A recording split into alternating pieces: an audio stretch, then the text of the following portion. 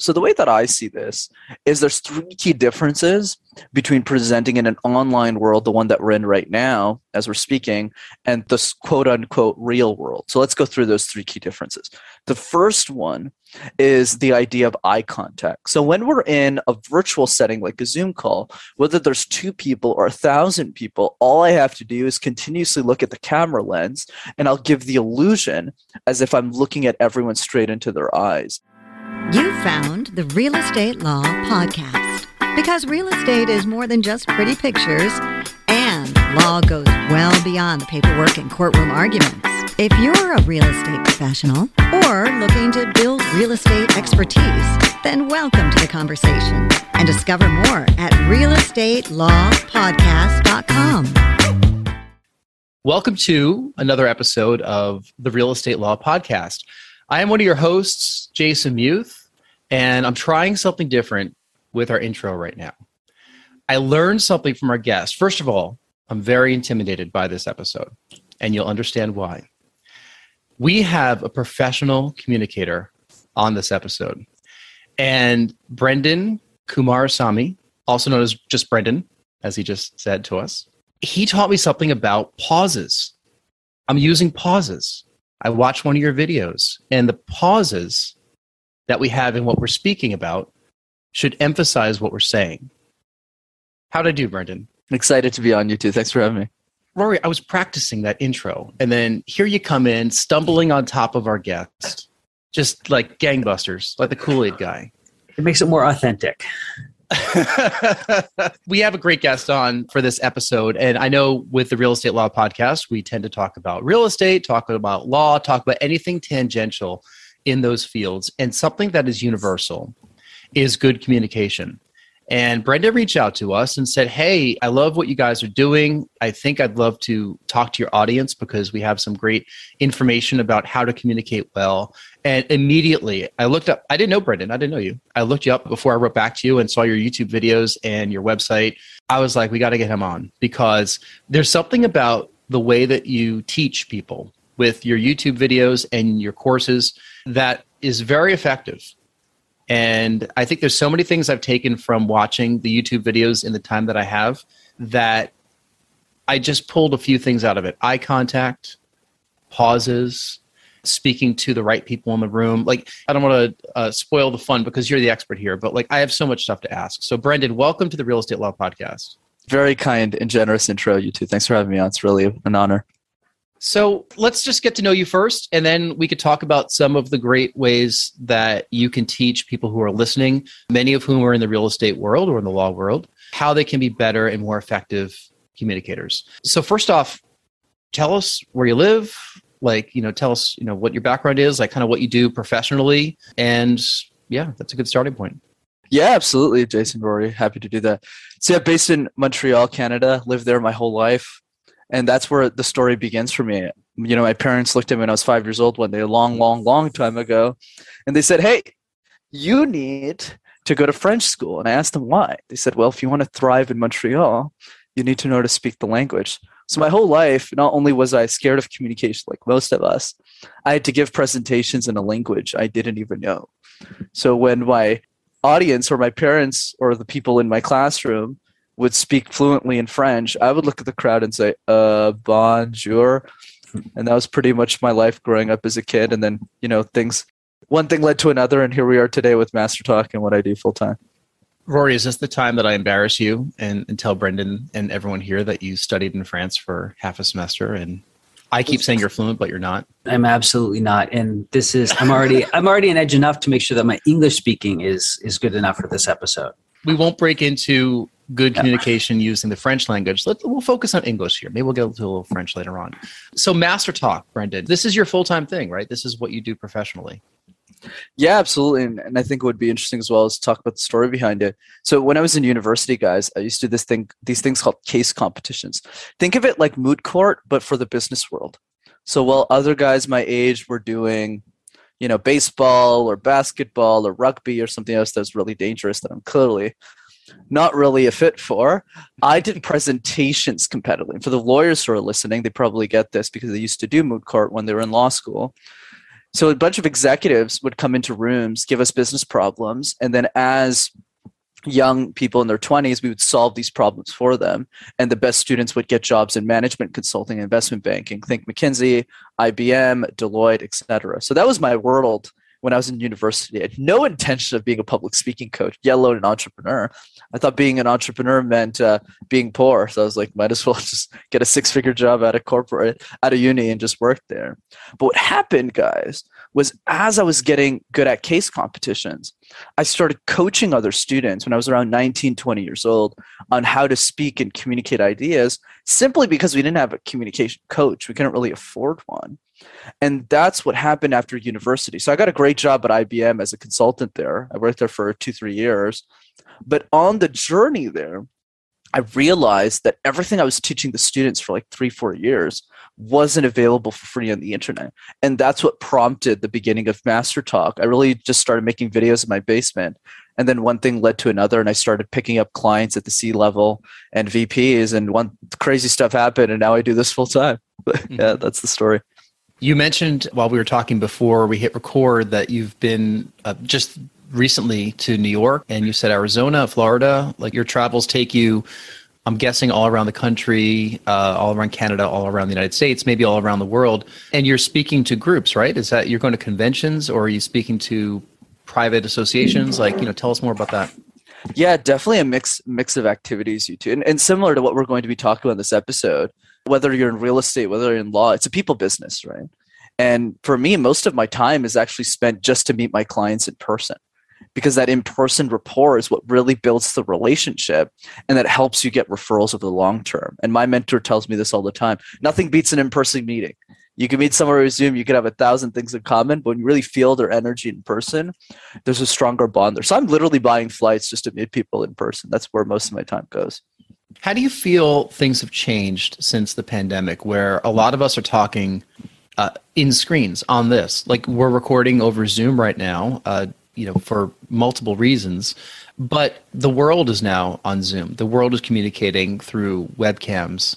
Has that shifted your approach over the past couple of years? Have you given new advice to people as to how they can be effective communicators now, where there's both a virtual world and we're kind of reemerging back into the real world? Yeah, absolutely, Jason. So the way that I see this is there's 3 key differences between presenting in an online world, the one that we're in right now as we're speaking, and this quote unquote real world. So let's go through those 3 key differences. The first one is the idea of eye contact. So when we're in a virtual setting like a Zoom call, whether there's 2 people or 1,000 people, all I have to do is continuously look at the camera lens, and I'll give the illusion as if I'm looking at everyone straight into their eyes all at once.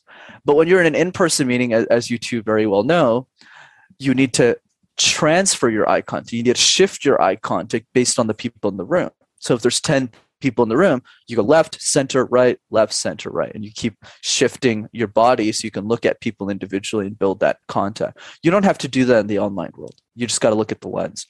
The second key difference is energy. It's a lot easier to bring out energy if this was an in-person show, if we were meeting in person, if this was a conference, because we feel the energy of other human beings. You don't have that luxury in an online world, so you have to bring more energy to the table. You have to imagine as if you've already known the people who are listening to the show, the people who are on the Zoom call for many, many years. So when I started doing podcast interviews probably 2 years ago, episode 1, I'd be like, this is so weird. Like, a stranger I don't know has asked me questions about my life that I'm not sure if I even have the answer to. But then after, a few of these shows, you kind of just assume that you've known the people for a long time. You communicate with them that way. And then the third key difference is access to audience. So in an in-person setting, it's really easy for you to get dinner with the people that were literally listening to you for 45 minutes and get their feedback.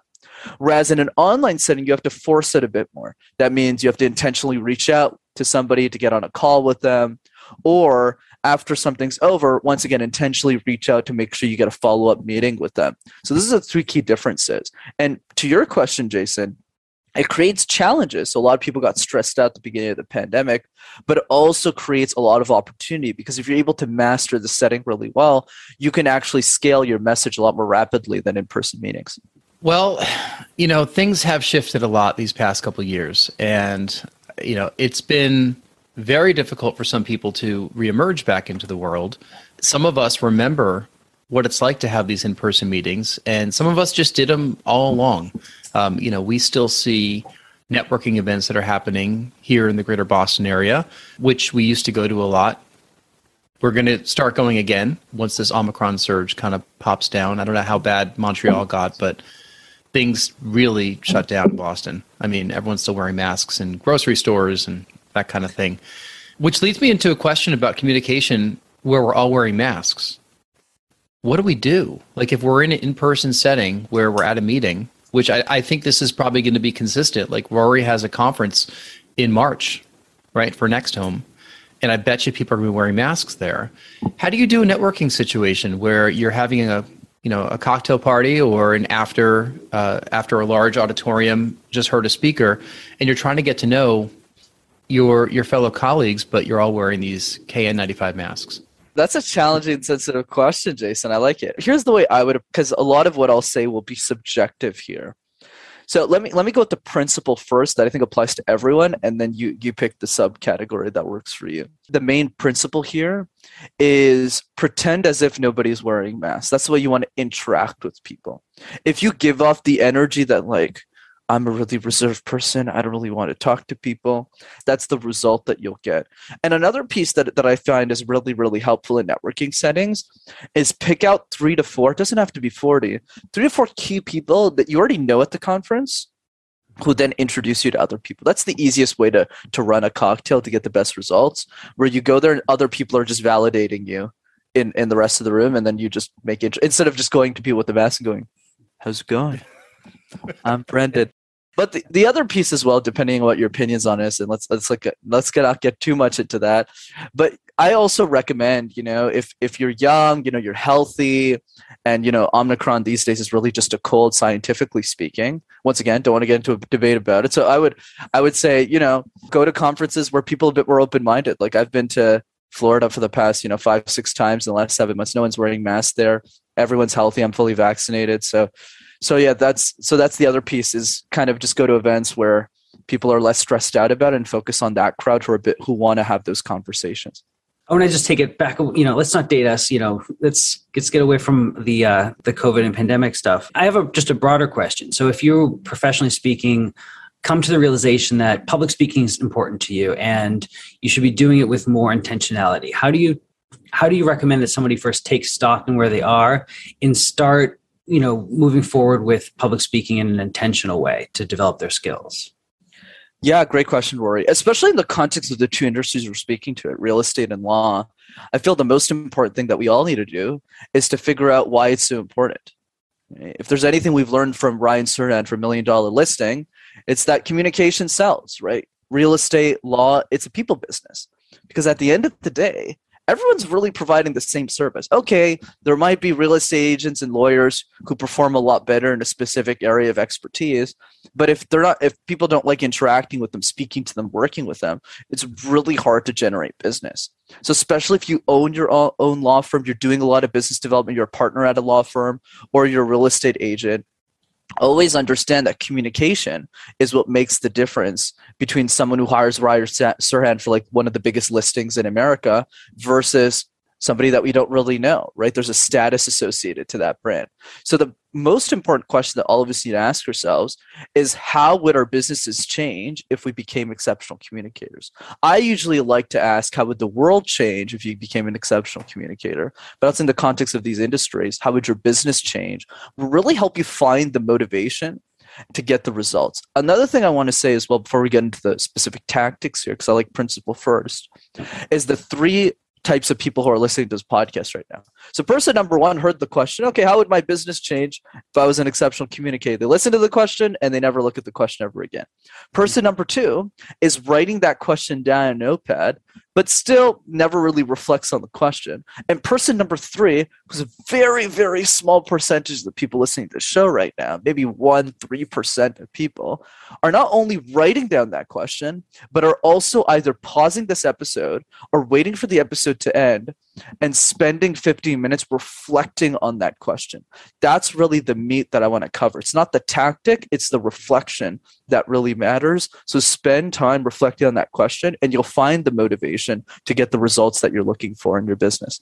I think you must be a sorcerer or a magician, because as I was writing down the question, how would my business change if I was an effective communicator? You said there's 3 people, and the second one was just exactly me, what I was doing, which is writing it down. And I started writing it down before you said people are probably writing it down. So I'm blown away.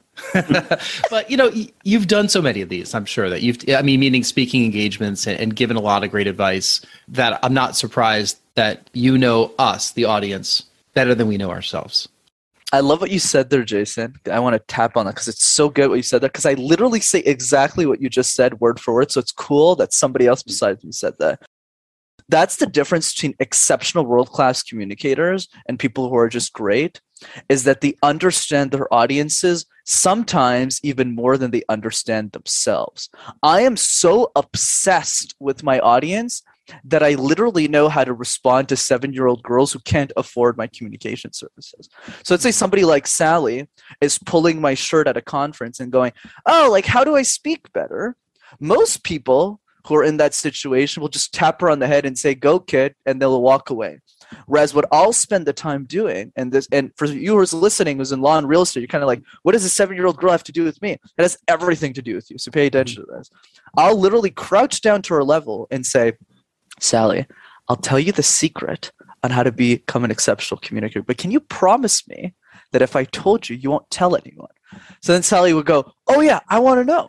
And then I tell her, and I go, share that beautiful smile of yours to the world, and you'll be a great communicator. So then she gets red in the face, because I'm well dressed and stuff, and then she'll present, because what she's looking for is not my advanced booklet on how to change pace and vocal variety. She's looking for a boost in confidence. She's saying, hey, Rory, hey, Jason, hey, Brenden, my whole 7 years of living on this planet, nobody told me I could be an exceptional communicator. Could you be the first one?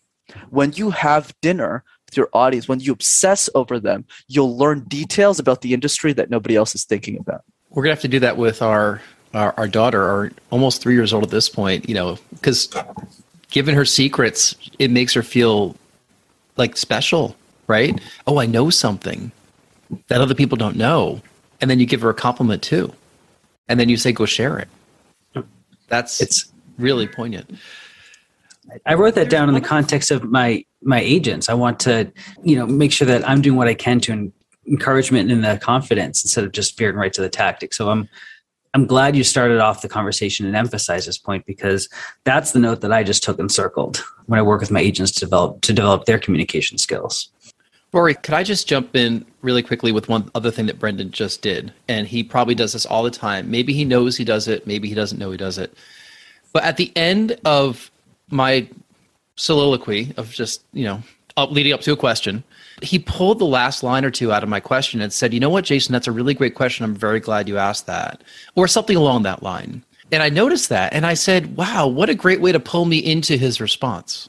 Just those little things. Like, I think those are things that we all could learn to do a little better if we just take the time to take a deep breath, to take a pause, to listen to the people we're speaking to, and then pull things out of what they're saying and revalidate what they're saying. I love that you're catching on to granularity. I'll even go further because you caught it, which is amazing. I even push this to an extreme that most people don't even think about in any industry. So if you're a lawyer, you're a real estate agent listening to this right now, and you apply this one trick, you're already ahead of like 99% of people that I've coached in my life. And the trick is this: make a list of your top 10 clients, okay, and literally have notepads on your phone with their name. So you literally have a notepad that says Jason, right? Another notepad that says Rory. And then as they're talking, you're writing down notes about them. When's their birthday? What do they care about?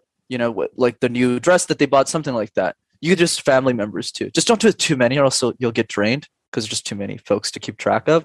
But if you do that with your top 10 clients and you start reiterating what they said 3 weeks ago, how does this Jason guy remember all this stuff? How does Rory remember all that? And you'll be able to build a super intimate relationship with them that almost nobody can do in the industry.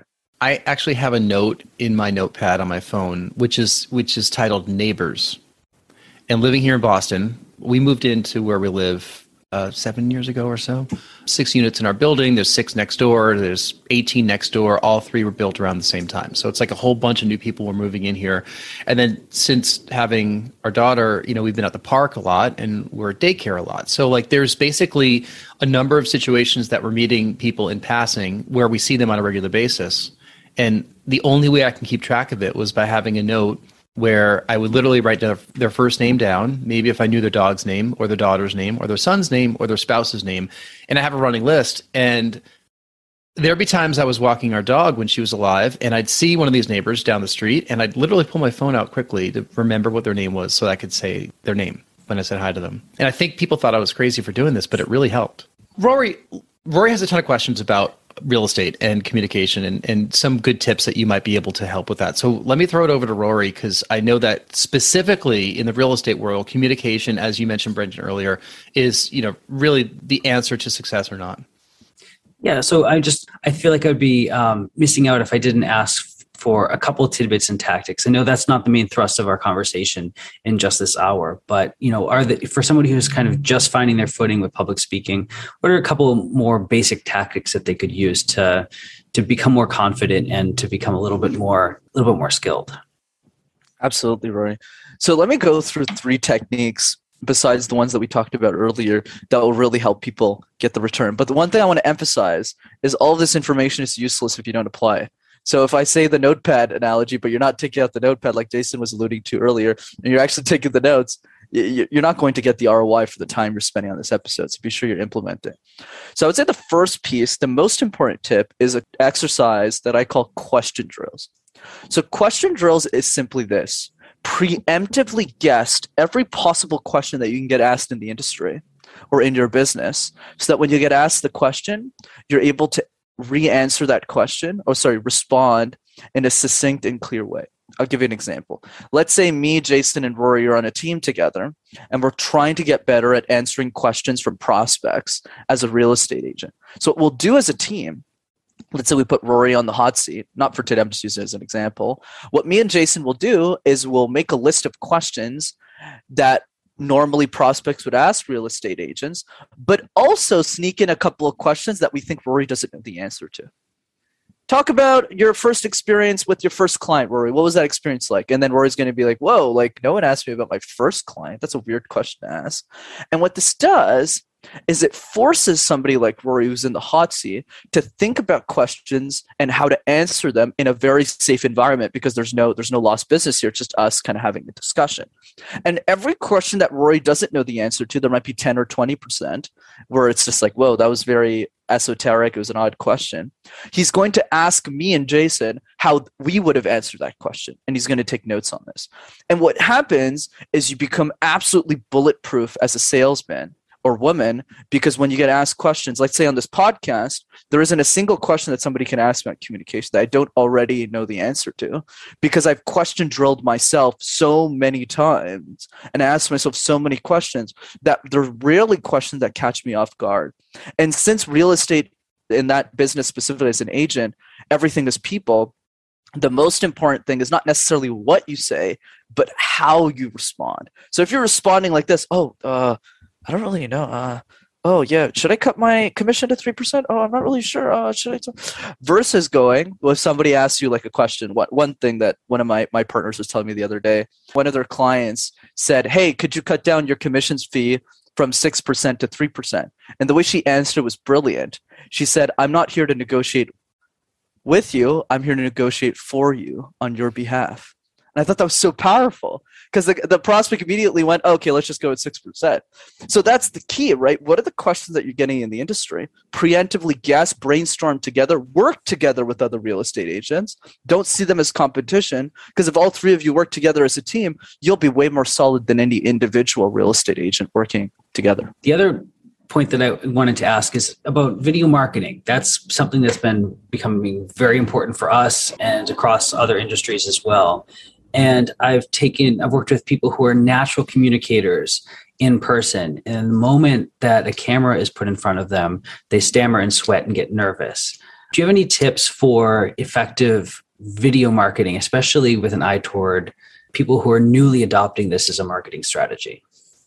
Absolutely, Rory. So what I would say in that context is let's kind of break down the audience. Maybe 90-95% of people, really the problem is the fear around posting the first time. And then for probably 5 to 10%, it's really about refining. So it's a U2, it's more about refining your game, getting better at it. So let's address the 90 since that was the question. So on the 90%, what I would say is we need to figure out a way to practice this in a way that's safe and in a way where we feel that this is actually helpful to other people. So let me give a small technique on this and then we can go through the mindset around it. So the technique is really simple. Write down on a piece of paper 5 people that you really respect and admire. This could be business partners, it could be family members, just people that you're like, wow. It has nothing to do with money or status, just people that pour into you. People that absolutely love you. Make a list of those 5 people. And then do something that they'll never receive in their life, pretty much, which is a video message from you. 20-second video message on Facebook just going, hey, Jason, really appreciate everything that you do for the family, everything that you do for the business. You're an incredible guy. Wishing you and Rory, let's say, an incredible week. And you have no idea how much that means to people because nobody receives video messages. So especially if you're worried about it, don't even worry about posting on LinkedIn or on Facebook or any of that stuff. I could gossip you all day about the importance of that. But honestly, that's not the priority. The priority is for you to actually see the results for yourself. And trust me, I've had CEOs, VPs do that with the employees that they work with. And people are crying on the other side of the line. They're like, oh my God, they see this message. They send paragraphs of thank you notes. And that validation I find is so important because it helps you realize, especially if you're a beginner to camera presentations, the power of video, the emotion that it allows you to create for other people, and also the impact it allows you to create. And then last thing on this that I'll mention you two on camera is the idea of fear versus message. Right, fear versus message. So since we're all wrestling/fighting fans here, let's use a boxing analogy. Right, so let's assume there's a boxing ring. One side of the ring is the fear. The other side of the ring is the message. So let's say we go into the fear of posting. Right, the imposter syndrome. I don't want to do this. What will my mom think? Right, that kind of stuff. And then the other side of the ring is the message. Why are we delivering this message? Why is it important? The goal, my friends, is not to remove the fear. That is impossible. If Elon Musk called me right now and said, hey, I need you to coach me tomorrow, I'd probably shit my pants. It doesn't matter how many podcasts I've done. I'll be stressed out. So we all have the fear. The goal is not to remove it. There's always something that's scary for any level of speaking. But the key is to make sure that when your message and your fear meet in the middle of the ring, that your message gets the knockout punch every single time. Think about me. I started coaching CEOs when I was 22. Who in the world am I to do that? I had so much insecurity, so much imposter syndrome. So why did I press record? I didn't press record for the 50-year-old executive who could afford my packages. I pressed record for the 7-year-old girl who can't afford me, because there's nobody else that they can relate to on YouTube. So when you know that message and it beats the fear, you'll always win in the end. There's a certain amount of confidence you have to make that statement that you just made, saying, imposter syndrome, I'm 22, 23 in front of these groups. What am I doing here? I was in that position also in my 20s. I remember I was working with a radio group. I'd spent many, many years working in the broadcasting business. I've talked about this many times. And I was working with the station I listened to growing up, which is Z100 in New York. And I was helping them interpret the results of music tests and morning show analyses and focus groups and stuff. And I was like, who am I? I don't get how I ended up here in my mid-20s talking to these programming people, giving advice, but somehow it worked. And the most surreal moment I had during that time working for this radio consultancy was when I was in Madrid at the top of this building in Madrid, Spain, did not speak Spanish, and interpreting the results with my coworker who did speak it in this smoky room on top of a bank building. And I literally had one of those moments of how did I end up right here this second? How did that happen? And I think I had a degree of confidence that I was like, you know what? Screw it. I ended up here, so I belong here, and I'm going to get through this meeting and give these guys good advice because they're paying for us to be here. And then, on we go. And that's, I'm guessing, something that you were able to do as an early 20-something person working with C-suite folks. Not everyone has that skill, but you do. Oh, thank you. It's very kind. Jason, Rory, but the point I want to drive, because I think this would be helpful, is the imposter syndrome, right? Piece that we talked about. So here's a trick around this, because I had a lot of it. So let's say, for example, since you two live in Boston, as an analogy, let's say I came to your town and I said, guys, I'm in Boston, don't really know what to do. What should I do? Both of you probably tell me. Rory might say, oh, you should check out this restaurant, go to this place. And you, Jason, might say, oh, you should go visit this place. Why don't we go get dinner somewhere? All right. And you'll give me ideas. Same thing. If you came to Montreal and you said, Brenden, we've been here before, but we're still new to the city. What should we do? I'll probably tell you, go to this place, eat at this restaurant. But don't you find that odd? Because none of us are tour guides. Our parents are not the mayor of Montreal or Boston. One of these days I'll be wrong about that. But we don't have any expertise whatsoever. Like, I'm probably a negative in expertise when it comes to doing that. So why are we so comfortable openly sharing that information that we have no expertise in whatsoever?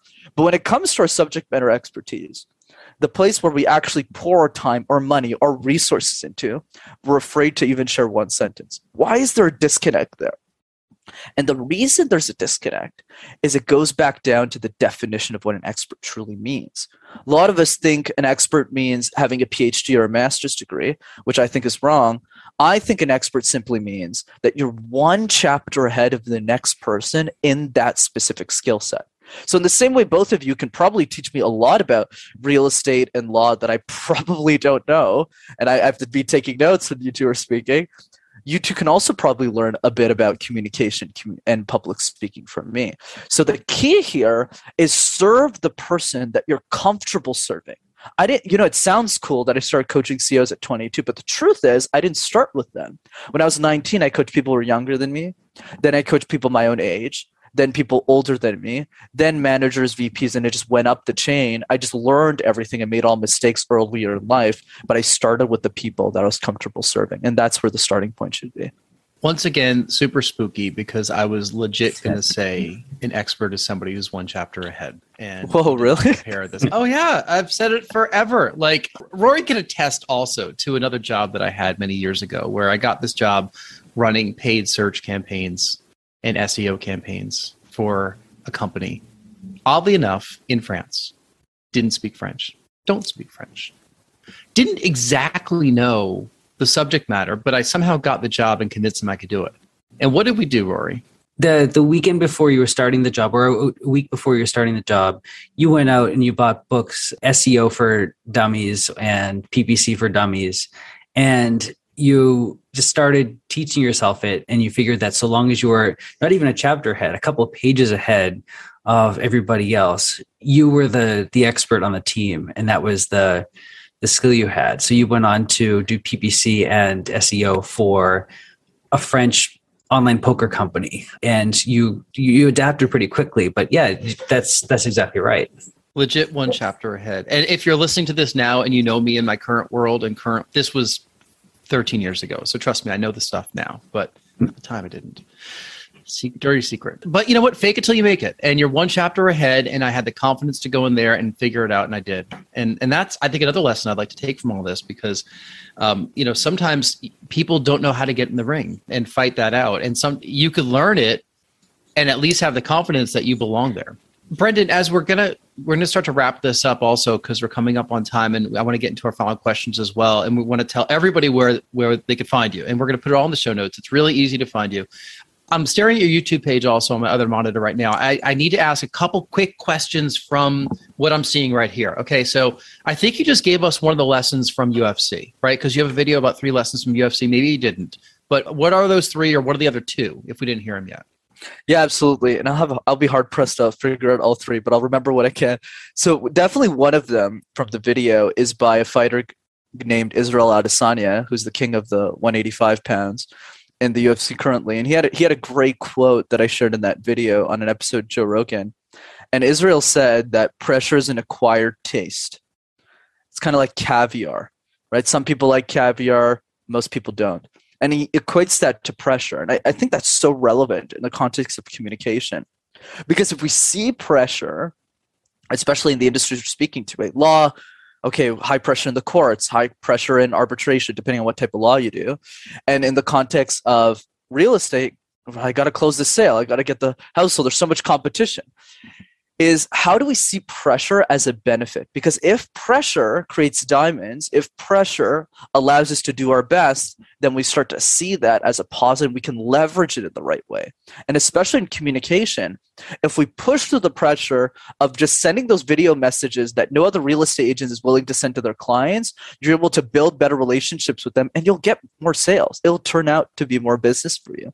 So see pressure as a way for you to do that correctly. The other piece that I want to emphasize from that UFC video is the idea that nobody remembers beige. I think what the UFC has done so magnificently is that they're able to promote really strong fighters, even the ones who aren't really well recognized, and turn them into icons and personalities. A couple examples that I gave in the video, of course, are people like Conor McGregor, who obviously is not beige. He's everything beyond that, where he was able to already market himself, but with the UFC vehicle behind him, he was really able to stand out. And that's really important as well, because, you know, whether people like Grant Cardone law, I think, or not, my principle is always, what can I learn from somebody, whether I like that individual or not? And what Grant has taught all of us, for the people who are open-minded to hear, doesn't matter if people like me or not, I still make money at the end of the day. And I feel that's so true. Because if you're willing to be yourself, I'm not saying people should be like Grant Cardone. I'm anything but.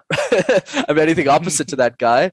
And I definitely respect the work that he's done. Right, Sirhan too. Like, some people are going to look at that guy and say, I don't like that person. And some people will go, I like that person. Or on the other side of the spectrum, people like Graham Stephan, right, who's a massive YouTuber in the real estate space, who pretty much just does this full time. You either like the guy or you don't, but it doesn't matter. Because if you're able to stand out, the key is you'll get more people to love you, and that's really what matters. Just like in the UFC, they say in pro wrestling that the best characters are the ones who are authentic, but it's their authentic personality turned up to 11, you know, like amplified. And Conor McGregor is probably just that. I think you get what you see, just more of it, you know, in the ring and with his personality. That's really good. Why don't we get to our final questions that we ask of all of our guests, and then you could share all the amazing places that people can find you and book you for speaking gigs and all the great work that you do. So, Brenden, the first question that we have for you is something literally right up your alley. It is, if you can get on stage, which you've done many times, and talk for 30 minutes about a subject with zero preparation, and let's say it's not communication, okay, because that's too easy of an answer. What would that subject be? Yeah, I ask a similar question to clients, and the question is similar in the sense of, let's say it's your last presentation ever, and you could only share one sentence, then you die. What would you want that sentence to be? So it's kind of similar, but mine's more dark. Very dark, but yeah, I like that one. So I'll go a bit in that direction. So what I would do for 30 minutes on that stage is I would talk about one of the principles that I live by, that I kind of figured out in my basement because it rhymed and it sounded cool. And the principle is, be insane or be the same. If you want to be like everyone else, that's totally fine. But if you want to do something magnificent with your life, especially those of you who have made it to the end of the podcast, first of all, I don't know how you made it here, so congratulations. But the other piece is, you know, you're someone who's really committed to your growth, right? You've made it, 40 minutes into this pod, and that's the type of person who wins. Because if you're crazy, you step into that uniqueness, it's going to be much easier for you to stand out and do something really meaningful with your life. Think about me. I mean, isn't it bizarre? I started literally making YouTube videos, not on pranks, not on music. I started making videos like public speaking and executive communication tips. Kind of doesn't make sense, really, on my mother's couch. And I started coaching all these CEOs, and I still live in my mother's basement. That's why I'm coming to you live right now. I literally, the first 300 episodes of my podcast, literally on my mattress. I don't own a car. I love Justin Bieber. I can karaoke in 8 different languages. I dance alone in my basement for an hour a day. But the reason I say all of these things is it's because of that uniqueness that allows me to share ideas that are as unique as they can be. Step into that uniqueness, and that would be the speech. I think people are still listening to this 40 minutes in because you're full of sound bites, Brenden. So like we're both leaning into the podcast. Like, you know, you could tell you have an audience when we're leaning into it, right, Rory? I don't know which soundbite we're going to pick to market this podcast episode later on, but that's the whole thing. That's a good problem to have. Bites. There's so many. I'm gonna tell our producers to, you know, just pull everything out of this one and just, you know, give me tons of snippets. Okay, our second question. Tell us something that happened early on in your life or career that impacts the way that you're working today. So many to pick one. I would say for me personally, it was definitely my journey in case competition. Specifically, a moment in case come that I'm happy to talk about. So when I was in my second year of doing this program where, basically, I know it sounds weird, but we essentially send all of these students to this competition. It's kind of like the Olympics, but for the business world. You'd have like 50 people against 50 other people from other universities, and there's like this big university cup where you win. Anyways, bottom line, in the second year when I was around 20, I wanted to win that competition because our school never won that specific one. So we spent months on end training. I was the crazy leader, as you could probably imagine, of that team. So I was sleeping 4 or 5 hours a day, training all of those people myself on communication so they can get to a level where the executive their minds would just melt at the sight of our students. And then what happened, guys, during the day that we were taking the bus to go to the competition actually got canceled. So it's kind of like spending your whole life going for the Olympics and then realizing a month before that the Olympics get canceled. It's that type of feeling.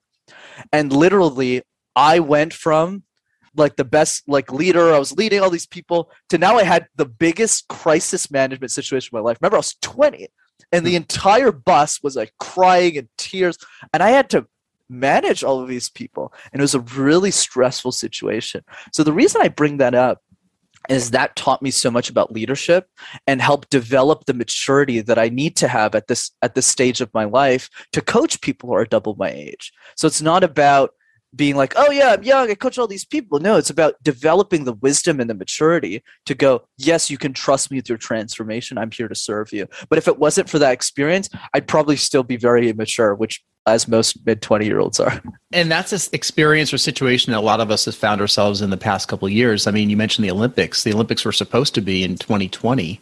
The Summer Olympics were, but the 2020 Summer Olympics were in 2021. So all those poor athletes that trained for so long, they had to wait for a year if they were able to compete at all. And I'm sure that, if you're still listening to this podcast, you probably have that situation that's happened, because of the pandemic. What's been canceled? That conference was canceled. That sale was canceled. That has happened. How can you react to that and make a good situation out of it? Finally, in the basement, what are you listening to or watching or reading these days that floats your boat? Yeah, absolutely. I mean, so many to pick from, but what I always like to quote is my favorite book of all time, which is Thirst by Scott Harrison. So for those who don't know, Scott Harrison is the CEO of Charity Water. This guy's an absolute machine. He went from nightclub promoter in New York City to growing the largest water nonprofit in America to $500 million raised. But I think the reason why Scott is so interesting, especially for this industry, is because he's in the nonprofit sector. Nonprofit is way harder to play than for-profit because the incentives aren't necessarily as lined up versus a feeling that you get for capital. Scott's also a magnificent storyteller, so I highly recommend you guys check out the book. And there's a quote that I can share as well that I loved. And Scott shared this on an episode, and he said that the goal is not to live forever, but rather create something that will. And that quote will stick with me for the rest of my life. Awesome. Such great wisdom, Brenden. We appreciate it so much that you've shared it with this audience and that you've given us some time out of your busy day to let us know how to be better communicators. So can you please tell everybody how they can find you online? What are your websites, social media handles? What's the best way to get a hold of you? Absolutely. Such a pleasure, you two. Such a great conversation. So definitely 2 easy ways to connect with me. One is the simple one. Go to YouTube. Type Master Talk in one word, and you'll have access to hundreds of free videos on how to communicate and share ideas. And then the second way to connect with me, for those who are interested in coaching, sign up for one of my free trainings where I coach people for free on a Zoom call every 2 weeks. And to access that, all you have to do is go to rockstarcommunicator.com to sign up. Rockstar Communicator. I feel like we just stole a little bit of your time here, but hopefully this will lead to a lot more business for you. And if you're listening to this episode, please support Brenden. I think he's a fantastic communicator and a great business coach. Rory, where can people find you? People can find me, just search for my name, or look for me at Next Home Titletown, nexthometitletown.com, or Urban Village Legal, urbanvillagelegal.com. All right. And if you need to get a hold of me, if you want to be a guest on the podcast or you have other questions, Jason at nexthometitletown.com works. And if you're still listening to this and you haven't liked this podcast yet on YouTube or however you're listening to it, please go ahead and like it. Give us a great 5-star review, or 4, nothing less than 4, right? Or a comment. We love comments. We love some feedback, and we really appreciate your listening to this podcast. So on behalf of Brenden and Rory, thank you so much for listening to the Real Estate Law Podcast. Bye. This has been the Real Estate Law Podcast. Because real estate is more than just pretty pictures, and law goes well beyond the paperwork and courtroom arguments. We're powered by Next Home Titletown, Greater Boston's progressive real estate brokerage.